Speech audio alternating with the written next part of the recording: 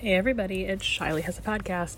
I'm currently talking from the room of my hostel. I have somebody sleeping. I hope this is not the worst thing in the world. He's got earplugs and a face mask. I spent the whole day traveling. I took a couple of my friends. I'm here for a best friend's wedding, and I'm taking her other best friends out for a tour day in a city that they really should have toured at some point. So I gave them a full experience. It was lots of fun.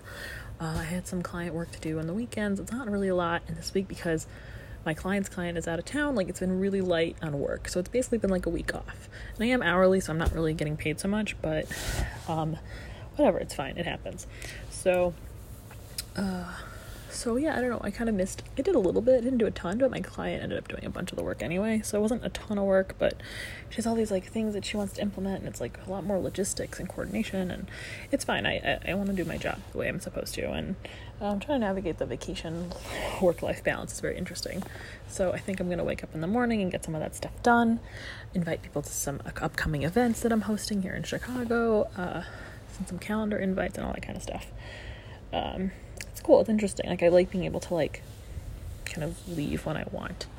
It was nice. It's been a really light workload of a week, and it's funny because I'm usually working sometimes 8 hours a day for my house. So to be okay to not have to do that every day has been a real blessing, and I do the best that I can. And I'm really grateful that I've structured my life this way. And yeah, it's not always perfect. It doesn't always pay the bills perfectly.